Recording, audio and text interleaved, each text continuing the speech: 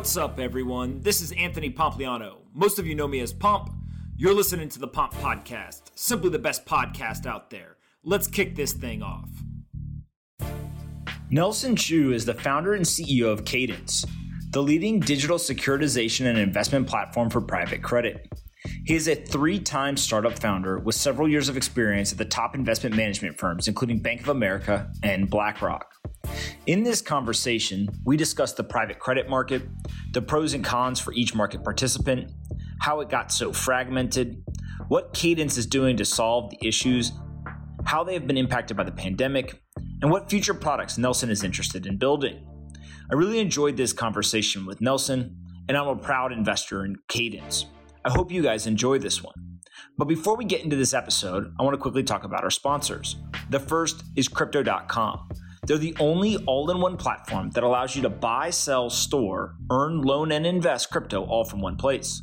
You can join over 1 million users currently using the Crypto.com app. That's right, they've got 1 million people using the Crypto.com app where you can buy, sell, store, earn, loan, or invest crypto all from one place. So you can go and get $50 using my code POMP2020 or click on the link in the description. Crypto.com's not only got an absolutely awesome URL, but that's the place where mass adoption is occurring. So go check them out, Crypto.com. Next up is Unstoppable Domains.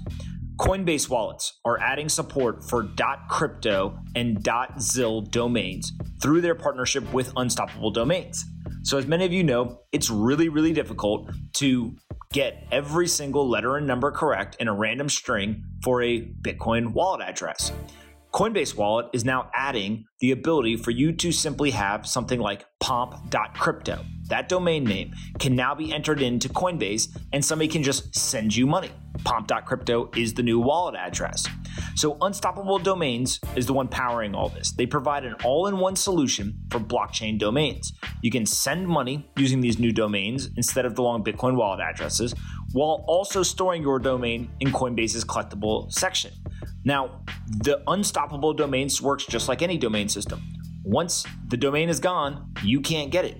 So if you want to go get your name, your company's name, some random word, whatever you want, you got to go to unstoppabledomains.com in a dApp browser to register and manage your domains. So go get your domain before somebody else gets it. It's pretty simple. Unstoppabledomains.com. Coinbase Wallet now supports it so that people can simply send it to you at yourname.crypto. Unstoppable Domains, go check them out. Lastly, don't forget that I write a daily letter to over 50,000 investors about business, technology, and finance. I break down complex topics into easy to understand language while sharing my opinion on various aspects of each industry. You can subscribe at pompletter.com. Again, pompletter.com.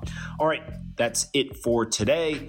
Let's get into this episode with Nelson. I hope you guys enjoy this one.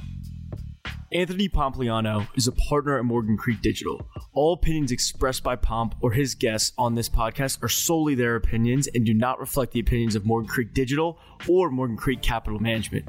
You should not treat any opinion expressed by Pomp as a specific inducement to make a particular investment or follow a particular strategy, but only as an expression of his opinion. This podcast is for informational purposes only. All right, guys. Bang, bang. Got Nelson here. What's going on, man? How are you? Glad to be here. Absolutely. Thanks so much for joining us. So for those that don't know, Nelson runs a business called Cadence that my partners and I invested in. We're super excited about what they're doing in the private credit space. So before we talk about that, though, let's start with just your background. Maybe talk to us about where'd you grow up and kind of how did you eventually arrive at spending so much time in finance? Sure, absolutely. Probably too long in finance at this point. But no, I grew up in New Jersey, so kind of really close by.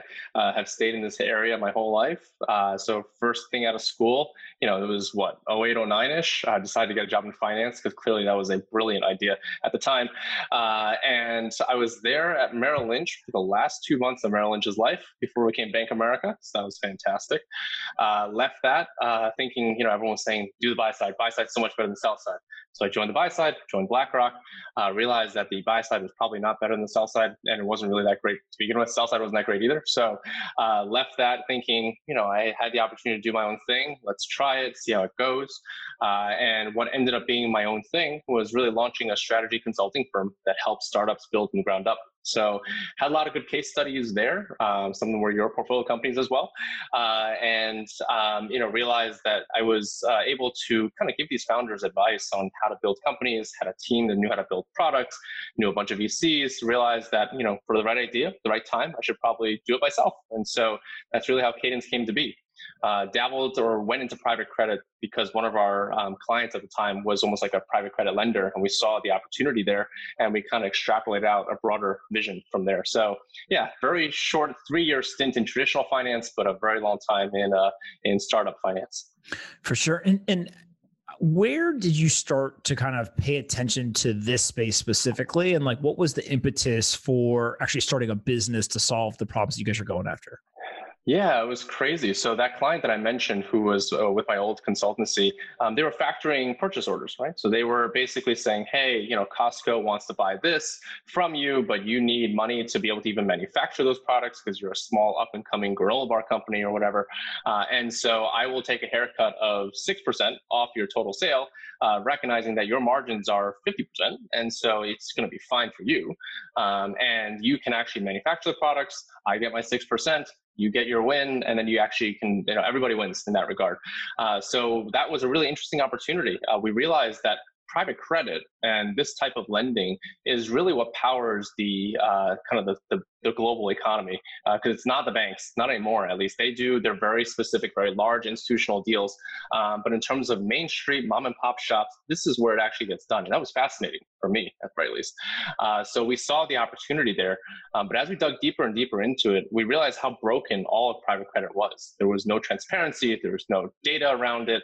There's no ability to verify any transactions. I mean, it's a pretty opaque market, somewhat intentionally. And so if you have the opportunity to really bring that level of transparency to the market, you can be and facilitate the most efficient market possible in a market that desperately needs it. And so we saw that opportunity and realized that this is the one we want to make a business out of.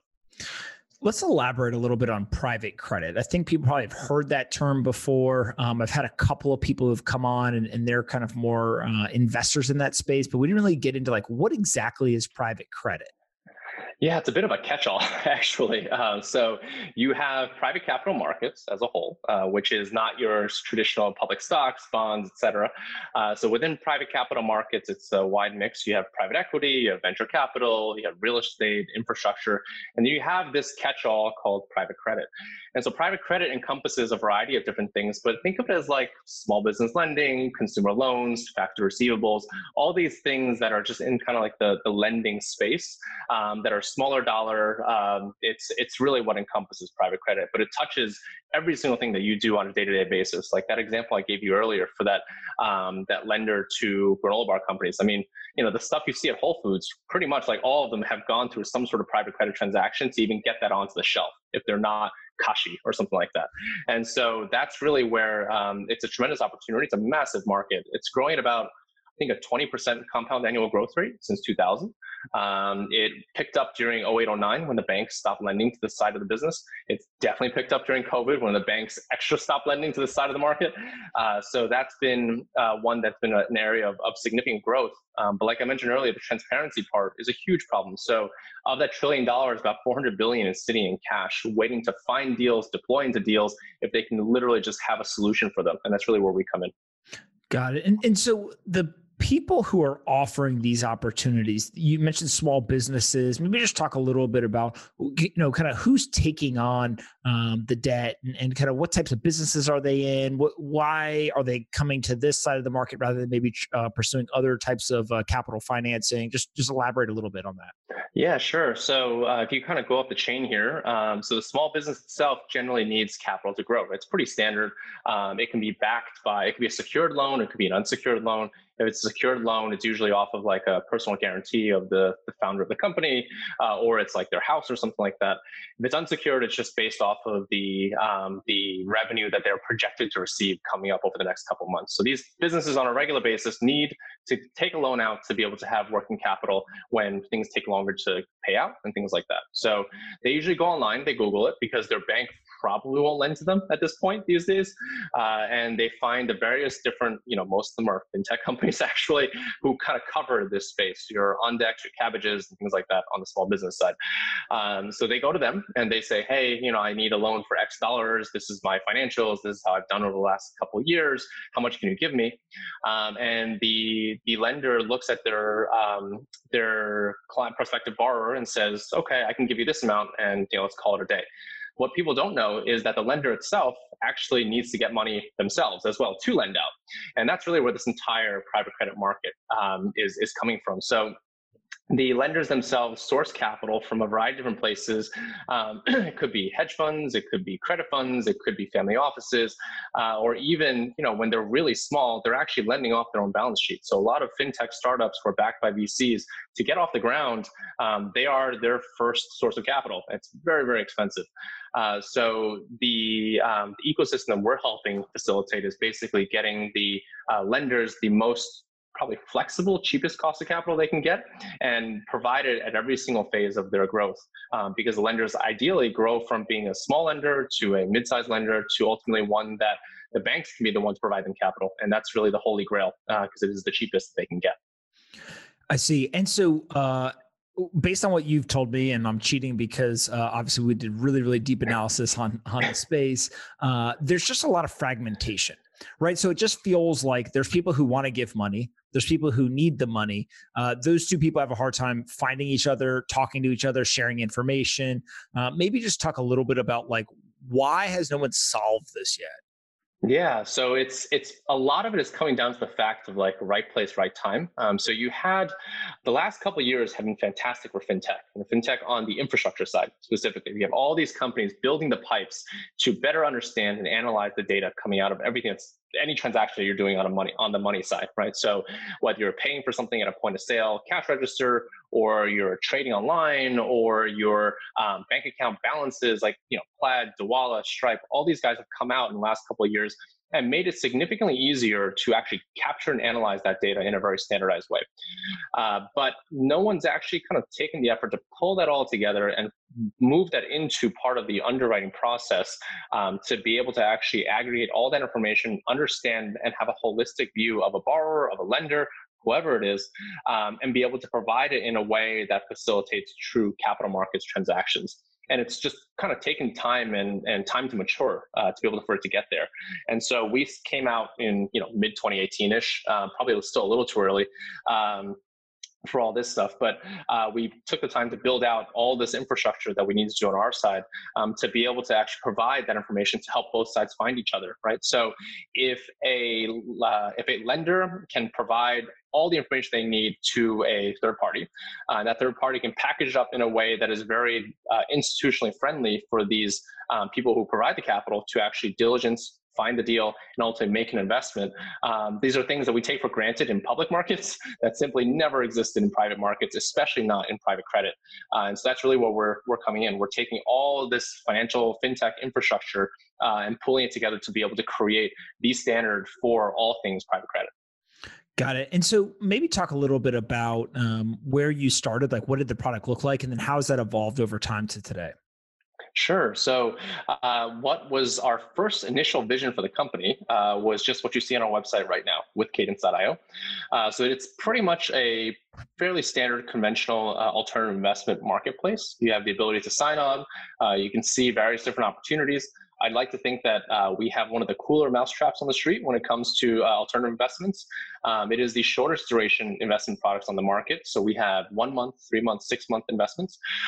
We have probably the comparable yields to everybody else on the market in the range of 8.5% to 15% these days, which is still pretty good considering your cash earns nothing in a bank. And you also have the lowest minimums. So it's actually the lowest bar to entry to just try it out. And so that's allowed us to grow pretty quickly on that front. That that was the initial vision. And then as we start to see, wow, these lenders have a whole lot more problems than just capital. They have, a whole situation of either not tracking data or not tracking data and presenting in a way that's amenable to institutions. Like, they were hampering their own growth simply because they didn't know any better, right? They don't have capital markets teams dedicated towards getting them cheaper capital as they get bigger and bigger.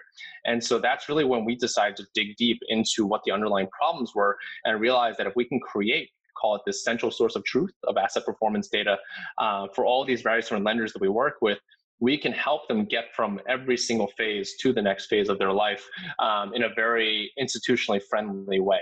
And so the business has evolved dramatically from being a pretty conventional alternative investment platform that is comparable to other ones you can find out there, to really a capital markets company, which you don't really see much of on our website if you were to just take a look. Got it. And where did you find the first, businesses to come on and the first investors? Like, talk to me about how did you actually get in a marketplace where or what comes first, chicken or egg, right? Like, how did you actually get one side of the marketplace on board first? Yeah, the chicken kind of gave birth to the egg at the same exact time for us. Like, it was like almost like simultaneously. But so we first, we had some clients in the private credit space from my old consulting company, right? So we knew that would be a good starting point.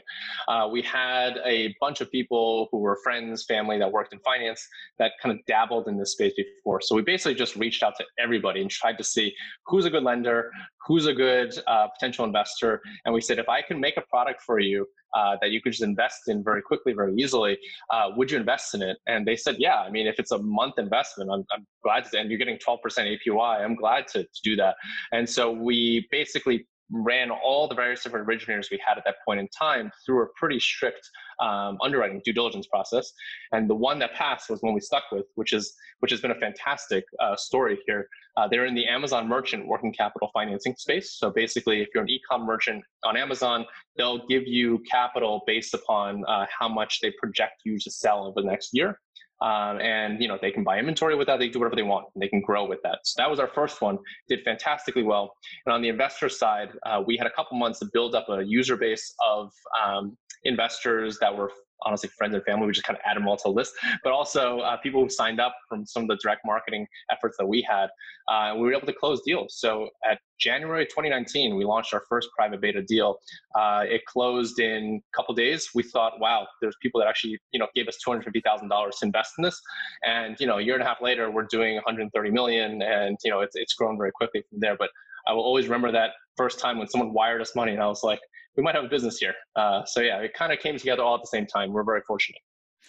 And obviously that original marketplace is still going quite strong, but now you've got a SaaS product as well. So maybe talk a little bit about kind of what this product is and how that originated or came. Sure. Yeah. So it's, our vision is to have that central source of truth of asset performance data, right? So at the end of the day, what that means is we need to provide tools, workflow, all these things for lenders to be able to actually better access capital markets. So this first SaaS product is designed to essentially facilitate the servicing and surveillance that we're doing on their data. And so they're paying us a monthly fee to be able to actually have our team go in there and essentially package up and understand, analyze, ingest, aggregate, whatever you want to call it, the data coming through and be able to present that to investors. Because ultimately, the more transparency you give, the more comfortable investors are with your product, and the more likely they're willing to take a lower return because they have visibility into performance. So that launched at the end of June. It was really successful. I think most of our originators actually were onboarded immediately from there. So it's a great starting point for a SaaS product. And the expectation is that we can broaden that to not just the existing originators we have on the retail platform, but just as a general lender product at the end of the day. Got it. And so help me just get a sense, whatever you're comfortable sharing kind of publicly, where are you guys right now? Right. And we've kind of talked about the product itself, but from a data standpoint, like where are you so far? Sure. Yeah. So about 3/4 of our originators are actually, we're able to actually capture, ingest, and analyze and present the data on pretty much a daily basis. And so we actually make that available to any investor on our platform. They can see it every single day. We probably COVID probably accelerated some of our efforts on that front because you had to really get a deep understanding of how these products were performing and how these lenders were performing in order to figure out whether you continue to extend them capital or not. So the good news is overall, they emerged relatively unscathed for the most part, which is fantastic. And it was through the data that we were able to say, okay, we can continue with this program, we can keep it going. And if it didn't show that, we would be able to stop it. So that inevitably, the short-term nature of our program allowed us to do that. So I would say from a workflow standpoint, we've gotten pretty good of an understanding of what small business lending data is supposed to look like, what consumer lending data is supposed to look like. Now it's just a matter of continuing to push the envelope on what it takes to automate it, what it takes to make it more efficient, and what it takes to really create workflow around it. And that's really what we're doing with that Cadence Sync, that lender portal. We're launching features every week. We launched a one, I think, last week around just overall documentation of all the various different things that we have going for them. So it is very much an iterative process, but we're making it more valuable every single week that we ship out new features. Got it. And as you're kind of building this, you went right into the teeth of a global pandemic and an economic recession. I think that there was probably more people who thought, we're late stage of a bull market. And so this thing's going to turn over at some point, but no one really knew when or how severely. I don't think very many people at all could predict the global pandemic. So how has that impacted the business, either positively or negatively? Yeah, I think it's overall for the positive. It does force your hand in a lot of ways, right? Like you need to react very quickly. You need to adapt. So like I mentioned earlier, we did launch our accelerated surveillance reporting for more lenders than we would have normally. So when pre-COVID, we had 2 lenders out of 12 that had surveillance on a daily basis, and we ratcheted up to 9, basically. So that was just the only way we were able to get comfortable with it. But another feature that we had been planning on launching for a while, but just kind of was on the back burner because we're closing deals without it, was the Dutch auction. So that was a big deal. So that came out pretty much right as COVID hit, because in that time frame, stock markets were crashing. Everyone was getting margin called. They need to pull out cash. We were the only, I would say probably one of the only platforms that basically every dollar that wanted to go out went out the door, right? So we knew that we had to make up for that shortfall somewhere. And so the truth is, every asset has a price that a buyer will come in at. They just need to figure out what that price is. And that's really what this Dutch auction intended to do. So how it works very simply is, let's say you have a lender that's willing to take basically, call it 14% cost of capital, right? That's their maximum. We can go out to our investors and say, hey, if we go out with 12%, how much would you be willing to invest? 13%, how much are you willing to invest? 14%, how much are you willing to invest? And if it's a normal, conventional investor, they would say, I'm willing to do 50 grand at 12%, 75 grand at 13%, 100 grand at 14%. And if your originator needs $1 million, you figure out, at which percentage point do they get $1 million, basically. So when COVID happened, well, fortunately, unfortunately, everyone put the top line, 14% every single time. That was the only way it's going to clear. And so everything ratcheted up in terms of yield from like 12 to 16 to 8 to 12, whatever it is. But the beauty of this is that as the market stabilized, everything came down, right? Because they were performing, they were delivering. And so what was originally 12 jumped to 16 is now back down to like 13. And that's fantastic, right? Because we were actually still able to give out capital when during that time, everyone was cutting back. So the pandemic forced our hand in that regard. But outside of that, we've seen investor demand increase dramatically as things have started to be a little bit more clear, right? So the stock market has defied all expectations in terms of how it's doing, and so people are getting a little wary. They're like, how long can this last? We're seeing all this other negative news out there, and it's got to come down at some point. And so people are looking to diversify. And so in the same way that crypto is diversification, having Bitcoin is diversification as a hedge against inflation. Private credit is also diversification, right? It's uncorrelated. Whole Foods, for example, is still going to pay that granola bar company 45 days later, as per usual, but it's not going to be a situation where they're going to default on that. And so it doesn't matter if the stock market goes up, the stock market goes down, that's still going to be there. So being able to provide investors that level of diversification, we've seen a lot of flight towards our assets and our investments as a result. I see. And so, like, as you go through this, how important is your access to what I'll call near real time data? Right. That's one of the things that to me was so impressive. Is if you're in a normal scenario, normal marketplace, that data latency makes it really, really hard to be reactive to changes in the market, right? Whether those are monetary policy stuff, whether that is macroeconomic stuff, just like there's latency of information, and therefore literally there's just latency in a response time. When you have near real-time data, you can actually respond really, really quickly. And so you just described kind of the whole idea of seeing movement in the yield, but talk a little bit more about like how are you getting access to that real-time data, and then how important has that been in all facets of the business? It's probably been the most important thing, right? So when you think about all these different agreements that get drafted for, if you don't have X dollars in your bank account, then you owe us this money, right? Like sort of standard, agreements that are line items in an agreement as part of any lender to or financier to a lender.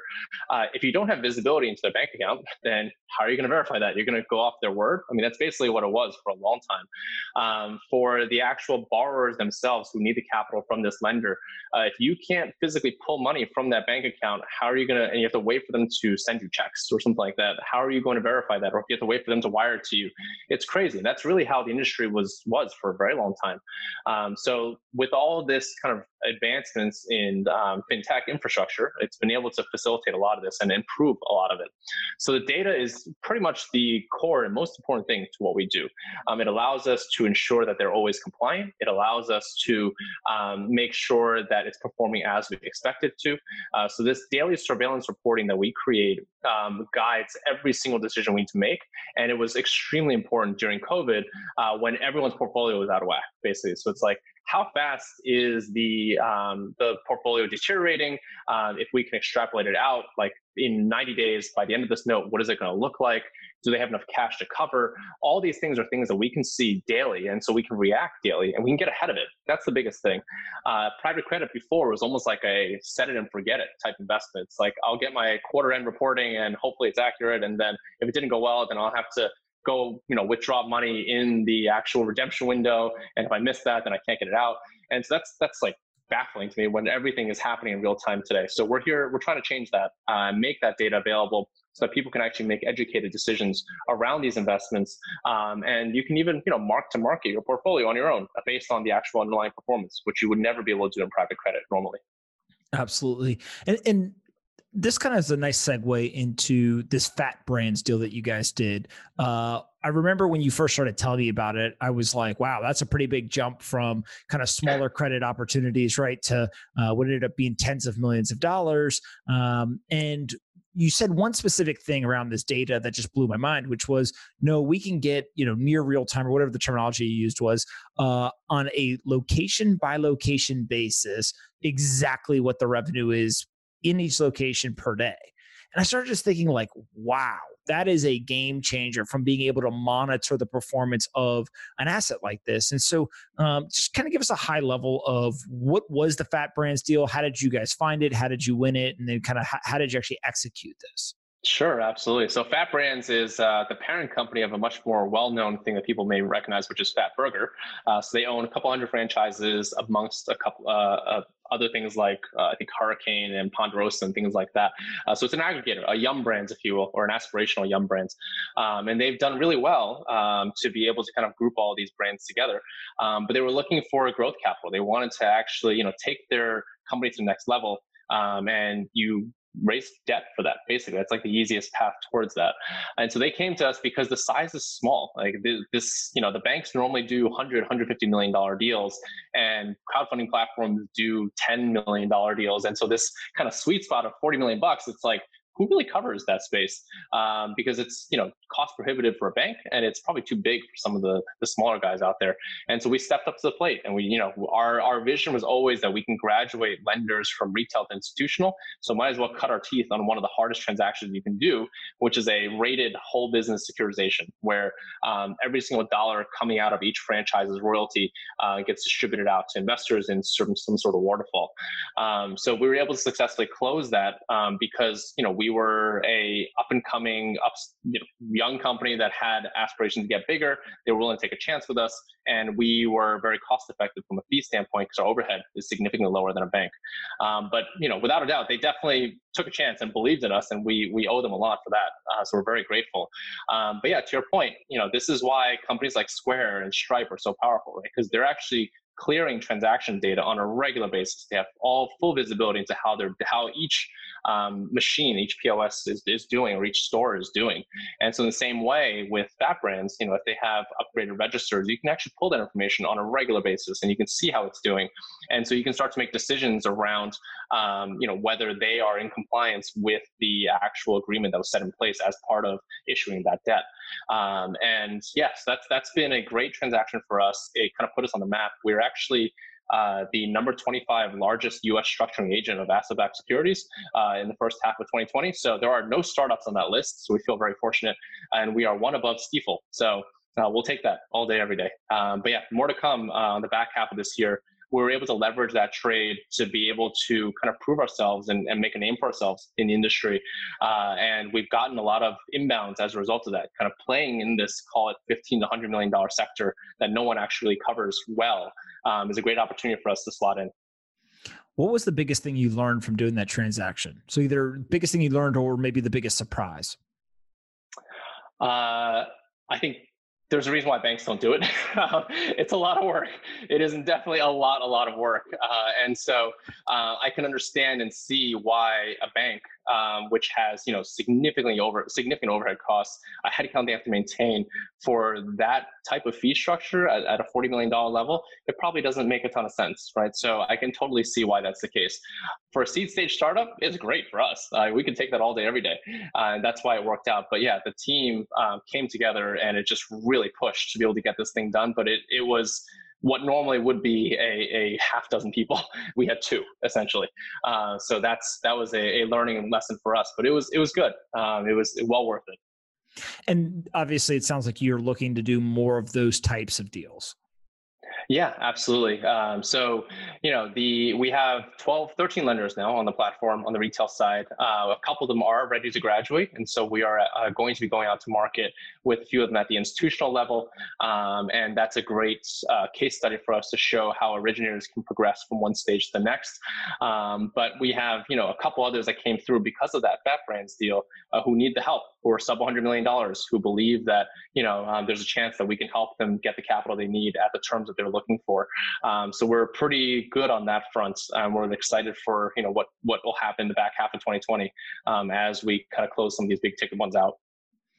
Before we get to what the kind of future of Cadence looks like, what's the pitch to investors, whether they're individuals or they are institutions? Like when you go out and you talk to them, it's pretty obvious like why originators would want to do this, right? They get access to a pool of capital and it can be cost effective for them to do that and kind of very clean and in a kind of a technology enabled or data driven way. But what's the pitch to investors? Like what's that conversation like? Yeah, absolutely. So the ability for you to get access to private credit, especially if you're a small investor, is pretty unique. So normally it's like a $500,000 minimum generally, right? And so the average investor, even accredited or family office, doesn't necessarily want to put that much in one deal.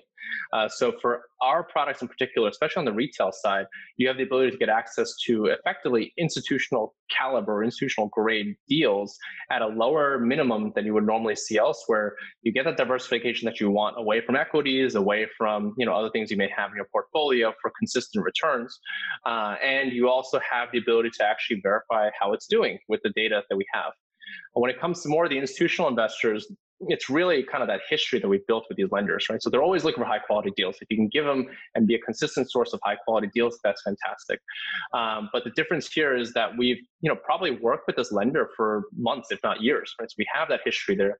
But we also have the data around how they're performing. And we also have it presented in a way that every single deal you ever see from Cadence has the Cadence format, right? So the small business loans always look like this. So if you've done it once, it's very easy to do diligence on it again. Consumer loans always look like that. If you've done it once for that, you can always do it again and rinse and repeat. So the time it takes to source and diligence a deal goes down dramatically. And a private credit portfolio manager spends about 85% of the time sourcing and diligencing, not actually portfolio managing. So the ability for us to be able to shorten that dramatically means they can actually do more of their job that they actually enjoy, and put the money to work. And the truth is, this is the $400 billion burning hole in their pocket, right? They have to allocate this. They need to find opportunities. We can give it to them in a scalable way and help them actually, put real dollars to work. So just being able to get in front of them is something that they'd appreciate for the types of unique, high quality products that we have. For sure. And then one of the things that is fascinating to me is the performance of these, right? A lot of people would look and say, okay, there's a startup. So how good can they be at underwriting this stuff and kind of finding high quality opportunities? The other argument is, wow, they got a lot of data. And if you got a lot of data, you can be great at it. You guys have tended to do much better than most, but talk a little bit about, defaults and kind of the quality of the opportunities and maybe even some of the retention of the investors, right? They've invested and come back again. Yeah, for sure. So the truth is, everyone that we've hired from the capital markets side came from traditional finance, right? They've actually done asset-backed securities generally, or they've been from a ratings agency or something like that. And so they have an institutional lens whenever they look at something like this. And our products reflect that, right? We have a lot of institutional grade features and bells and whistles in there that you normally would expect in a traditional ABS that you would never expect on call it a retail deal, if you will. We try and layer that in to be able to give the investors that protection, because anything that we put on our platform, we have to be, and we are confident that we would put our own money or our own family's money into it. And honestly, they have. So we kind of, we put our money where our mouth is in that regard. So when it comes to the actual structuring, we've been very fortunate that throughout COVID, partially because of the short duration nature of our products, we were able to reprice, resize, restructure during COVID, but also because the data, we were able to see sort of situations arise if they were about to arise. Our default rate is about a little over 2%, which is pretty much like the lowest in the industry at this point. You have other places that are in the 15, 20, 30% range, and it's because they get caught out. When you have super long dated products like 3 years, 4 years, 5 years, you can go through an entire recession in 5 years, and you would never know what happens to that product if you don't have the data around it. So by keeping it short, we protect and we have the ability to actually hedge against potential risks that come out that we may not be able to foresee. So yeah, all those things together help to create pretty much, I would argue, one of the most competitive products out there. Real institutional caliber deals made available at a retail level, and we stand behind it. We put our money in all of our deals, basically, and we actually just also brought on board a new head of risk, who is actually the former head of asset-backed securities and CLOs at Morningstar. So bring one more layer of institutional experience to the table, and he's already done even more to kind of make this even more institutionalized. So yeah, we're pushing the envelope on that front, and there's a good reason for that. If our retail deals are more institutional-like, then that means that when they go to the institutional markets, they're already institutionally ready. So everything we do on the retail side is designed to translate to that side. You're speaking like you've got some common sense there. That's rare sometimes in business. Let's talk about the future of Cadence. You've built an awesome platform, right? Obviously, we're super excited, wanted to get behind it and invest. We think that you've built a great team. Where do you go from here? What is kind of the goal or aspiration and kind of the path to get there? Yeah, our goal is to fundamentally transform private capital markets for the better, right? Everything should be made more efficient. Everything can be done better through data. And so we've put our flag in the ground for private credit as a starting point, because we thought that was probably the most opaque asset class out of all the private capital markets opportunities. And it's also the one that has the most demand. So if we can do that and we can facilitate capital markets transactions on that front more efficiently, then we're in really good shape. So really our job is not to be an issuer. Our job is not to be a structurer. Our job is not to be a bank. Our job is to really create and deliver software, services, and solutions for various different stages of a fintech lender's growth, and for all the different transaction parties involved who can actually make something happen here. And if they can do that, then we did our job. Yeah. What do you think the biggest obstacles to get there would be? It's probably sourcing of assets, inevitably. I think there is a fintech lender for everybody out there, but it's a question of how good they actually are. And so we need to basically provide and create something that has and gives us the widest funnel possible and the fastest ability to diligence and figure out where they fit in the funnel, right? Like, do they fit with our retail platform? Do they fit as a direct matchmaking deal? Do they fit as a institutional deal, or they fit straight for the banks?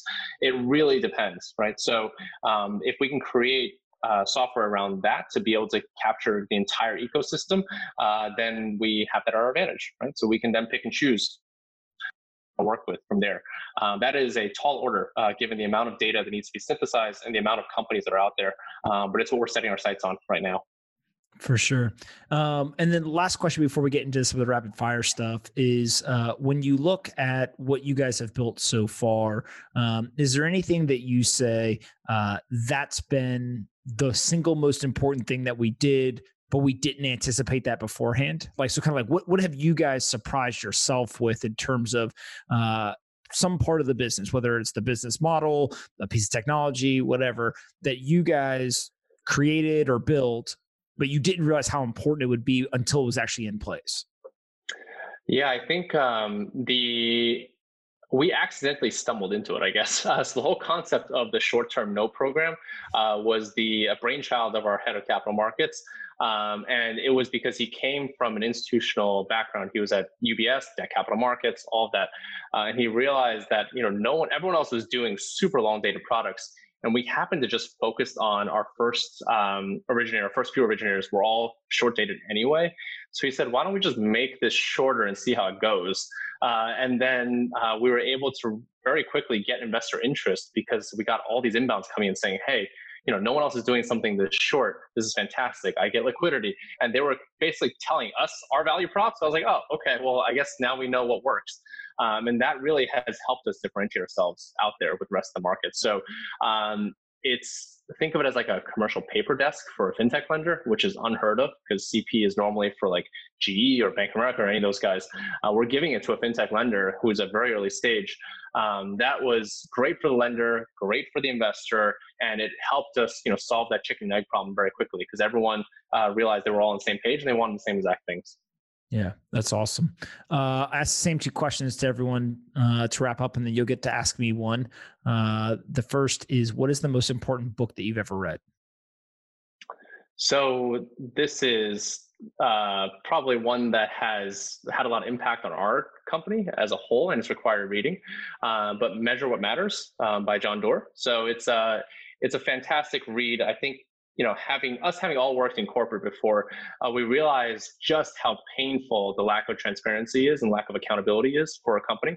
And so when you have the ability to get everyone on the same page and everyone understands how they fit into the broader piece of the puzzle and they have a say in how they shape what the quarter is supposed to look like or what the year is supposed to look like, it's incredibly powerful. So we've iterated on and made it our own in a lot of ways, but it serves as the framework for what we do on a day-to-day basis to ensure that everyone is doing what they're supposed to be doing. And you don't need to micromanage. If they're delivering what they say on that front, then we're going to have a great quarter. So that's been a very impactful book for us as a company. That's awesome. More fun one is second question: aliens, believer or non-believer? I think it's very egotistical to think that there are no aliens out there and that, out of all the galaxies you see in the sky and all the planets and stars, we're the only ones that are out there. So big believer in aliens. I hope that I'll be alive when we see our first one, but, it's tough to tell given the way things are going right now. What's your take on all the UFOs? Interesting. You mean what the Pentagon released or those videos? Well, so those are the official releases, but it sounds like exactly. There's more and more UFOs being seen every day now. Yeah. I think the official releases are probably, I don't know, government, next gen technology from maybe a different government, but it'll be interesting. I think some of those have to be real at some point. It's, just from a pure probability standpoint, they can't all be fake. So yeah, I'm a believer. I love that. Yeah, at some point they have to be real.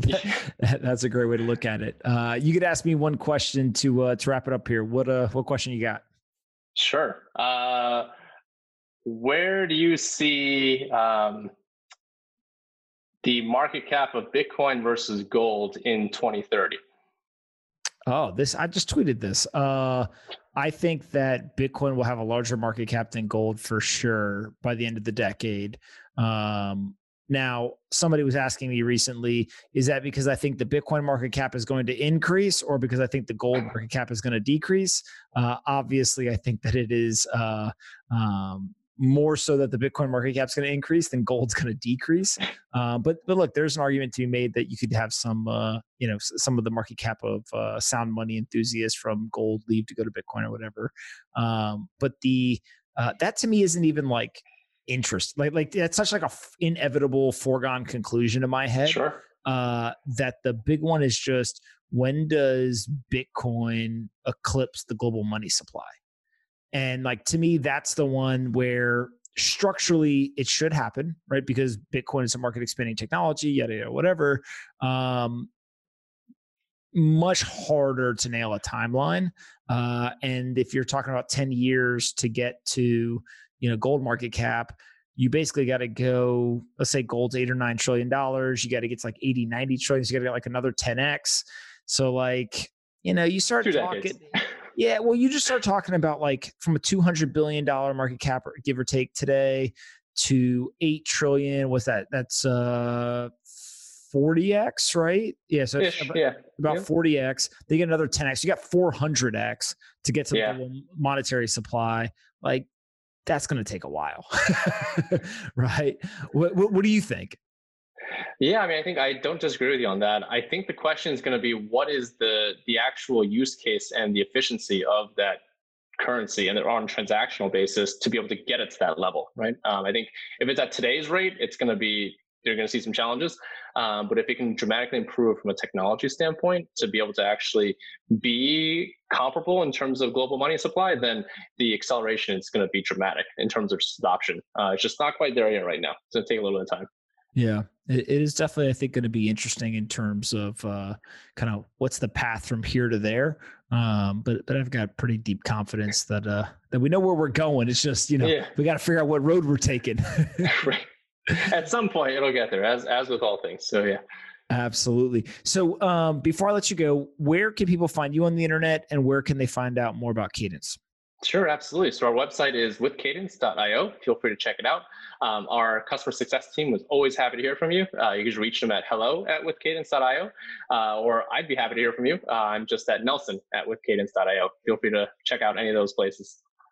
Awesome, man. Well, listen, thank you so much for doing this. I'm obviously very, very excited about what you guys are doing. I think you're doing a fantastic job, not only navigating private credit markets, but also with the pandemic. And we'll have to have you back when you guys got a little bit more progress to share. So keep going. Sounds good. Thanks so much for having me.